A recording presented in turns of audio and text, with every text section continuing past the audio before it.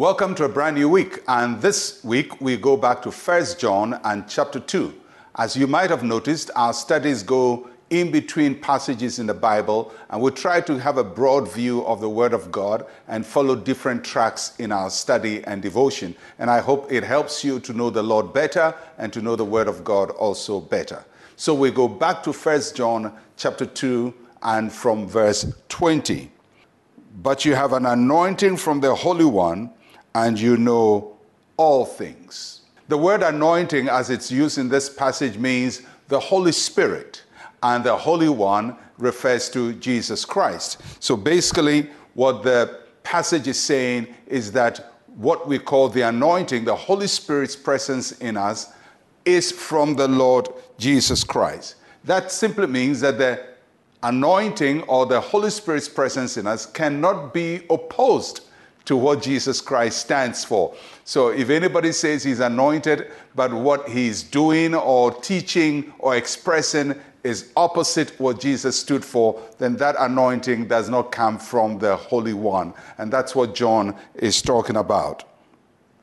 And John is using this to talk about the believers of his time and of our time too, falling prey to the Antichrist, because all kinds of things are being taught in the church at this time. And John is saying, listen, if it's the anointing, if it's of the Holy Spirit, then it should agree with the Holy One. It should agree with what Jesus Christ stood for and what Jesus Christ taught.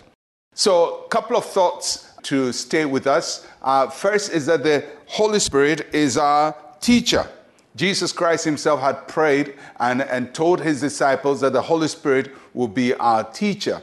And John is telling us the same thing, that the Holy Spirit helps us to know all things. He's the one who teaches us. He's the one who instructs us. And because the Holy Spirit is our teacher, whatever we consider to be our knowledge of the Word of God, whatever we consider to be what God is saying, must have come from the Holy Spirit. And if it came from the Holy Spirit, then it must agree with what Jesus Christ taught. So there can be nothing that people are teaching and speaking boldly, which is in conflict with what Jesus Christ taught and exemplified. So basically, the Holy Spirit is our teacher, but his instruction is in agreement with what Jesus Christ taught. The second thing that John also teaches us is that the Holy Spirit teaches us all things. He teaches us all things, not some things, but all things. And that's very important because, many times we take the instruction of the Holy Spirit as relating only to our spiritual life. And so we limit our spiritual life to, this is what God is telling me. But when it comes to other aspects of our life, when it comes to our finances, when it comes to our relationships, when it comes to our careers, our goals, our objectives, our motives, we don't want the Holy Spirit's instruction to get there. But John is saying the Holy Spirit doesn't just teach us the Bible, doesn't just instruct us in church. The Holy Spirit instructs us everywhere. So if you're married, you must listen to the Holy Spirit's instruction. If you have a relationship with somebody, listen to the Holy Spirit's instruction. If you're going to make a decision for your career, listen to the Holy Spirit's instruction, because he teaches us all things. The Holy Spirit is versatile.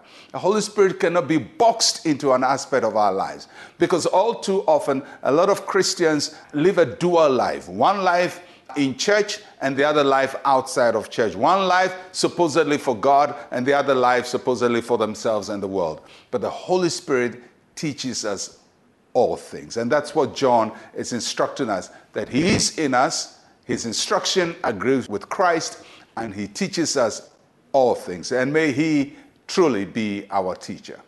Let's pray. Say with me, Heavenly Father, I receive the Holy Spirit as my teacher. Instruct me in all areas of my life. In Jesus' name, amen and amen.